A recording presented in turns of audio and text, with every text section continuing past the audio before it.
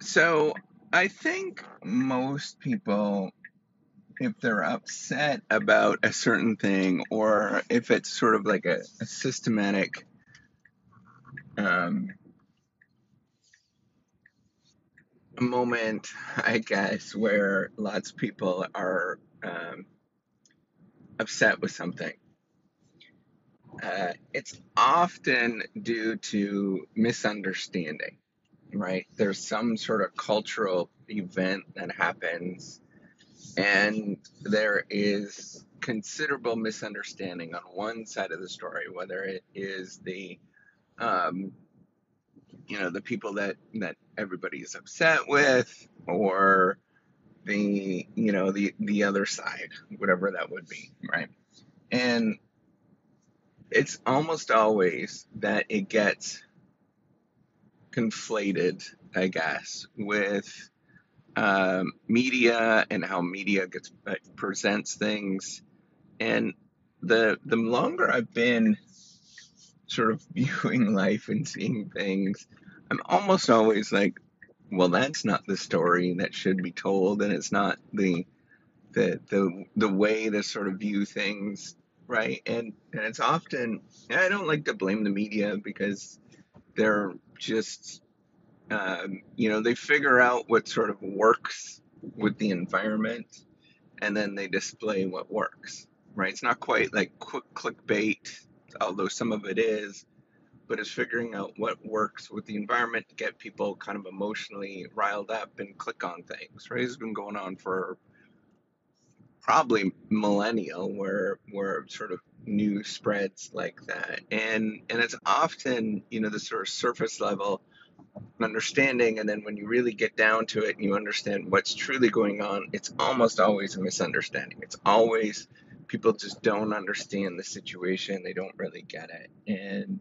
one of these moments right now, and the reason why I was thinking about this is there is um, misunderstanding with tenure and the tenure process and how it actually works and what it represents. Right. So one way in a university environment that people, and this is the story that's told, and yet it's absolutely wrong, that it's a job for life and you can't fire the people that get tenure. Well, first of all, you can absolutely fire people that get tenure. Um, and it doesn't happen as much as other circumstances, but if they do something that is really egregious, right? Just like in any other workplace, you get fired, right? And it's the same thing as any other workplace. Um, if there is somebody that is a good employee, it's just a mark of we want these. So the other way to look at it is it's a mark, it's a celebration, it is a milestone to recognize that we want these people working at our institution and working at our company, our organization. That's the opposite side of viewing things. And, you know, how do I know this, right? How do I know that this is going on and it's not the job for life kind of thing? Well, I could tell you that everybody that I know that is a full professor, um, and it takes 15, 20 years to become a full professor. I'm working within the university system by the time you start with your assistant professor. And I could say that is, I could tell you that everybody I know that's a full professor he works a, like just ungodly amounts. And they're always working, they're doing all sorts of stuff all the time, right? And I could tell you that, and you're not going to believe me. Um, the other thing that I can say is how the process actually works to get tenure. Well, what you have to do is write letters.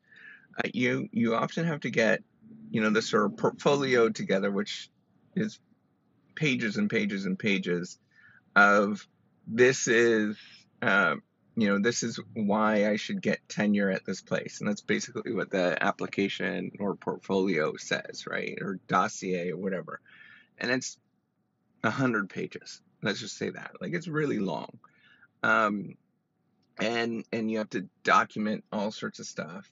Well, that's one part of it, right? And you're sort of doing a application or a, you know, you're applying for the job basically. But then another way to sort of look at it is there's these outside letters that are often written, and these outside letters um, are usually by other professors at better or similar schools around the world, right? And it's their job to qualify the people that are being assessed.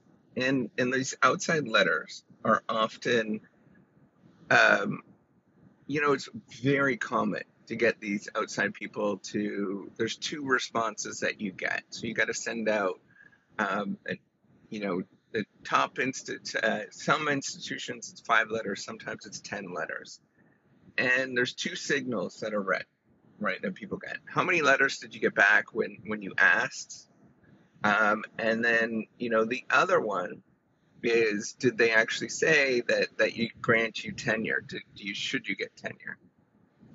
And by the way, this is all supposed to be, as best as it can be done, sort of anonymous, and, sort of thinking about the field of like people assessing who those particular people are, right?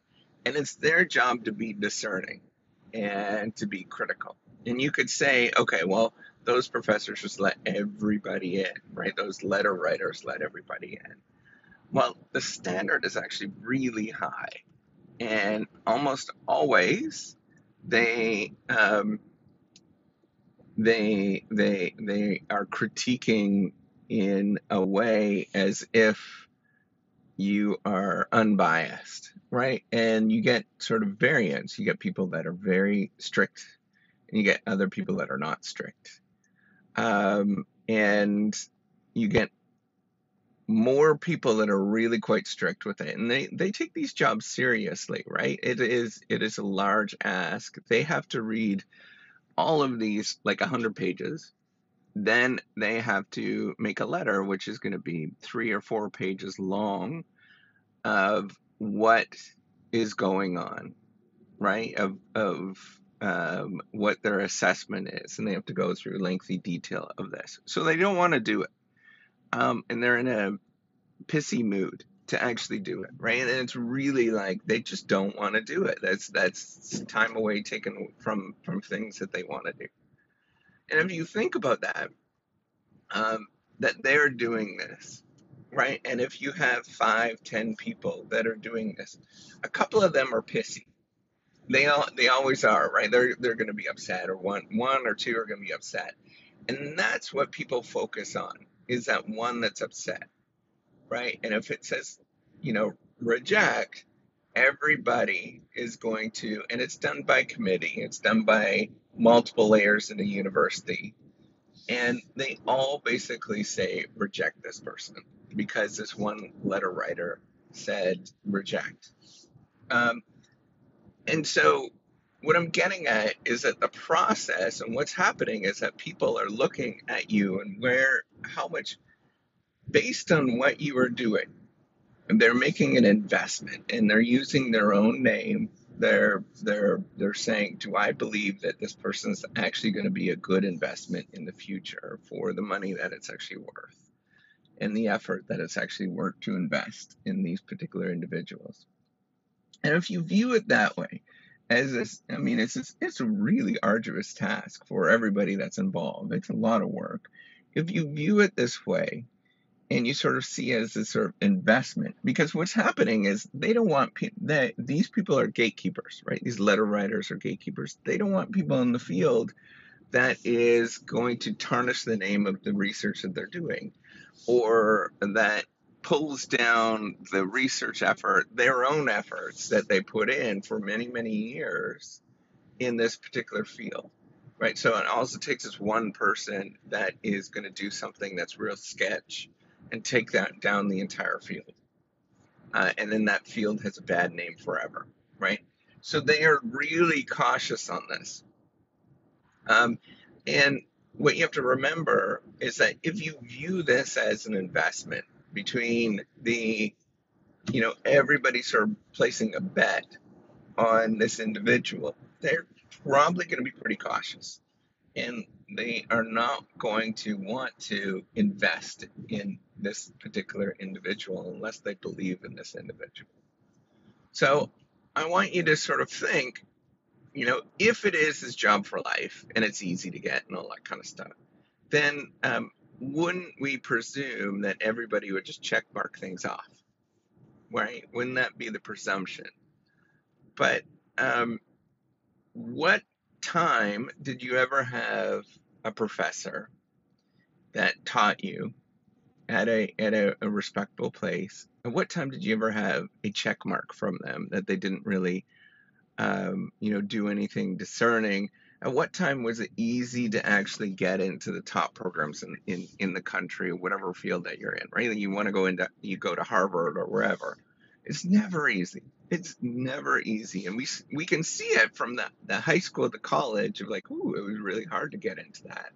And yes, you know, sometimes people pay to get into those colleges, but it really does not happen that much with the whole tenure process because it's a different group of people that are making the call.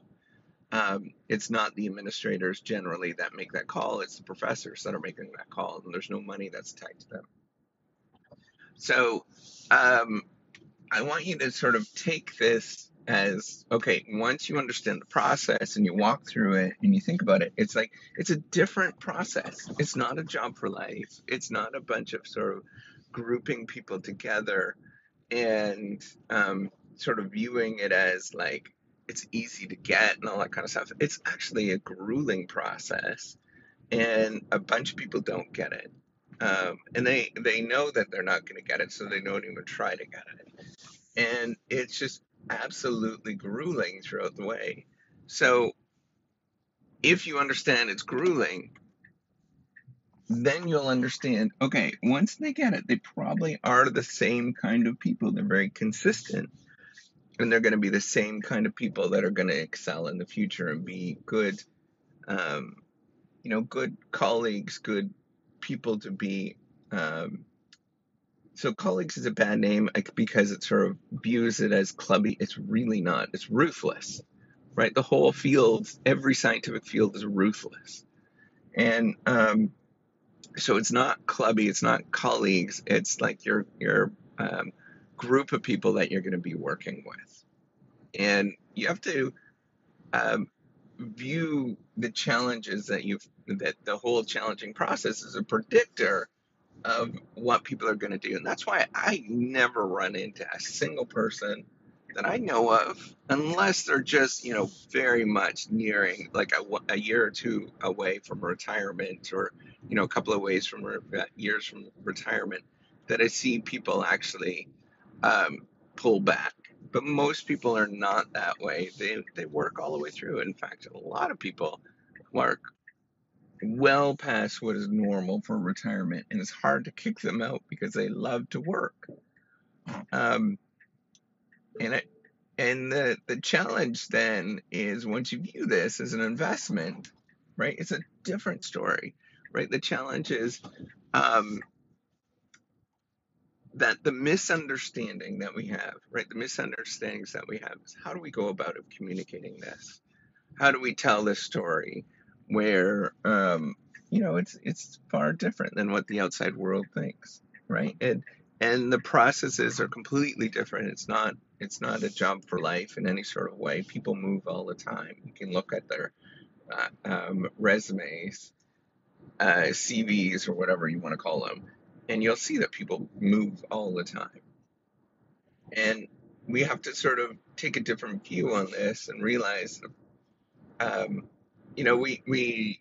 the challenges is where it's going to go. The challenge is working through these misunderstandings so that people have an idea of what it is. And I think the only way that we could do that is be more forthright, be more open with what exactly goes on. All right. Take care and have a wonderful day.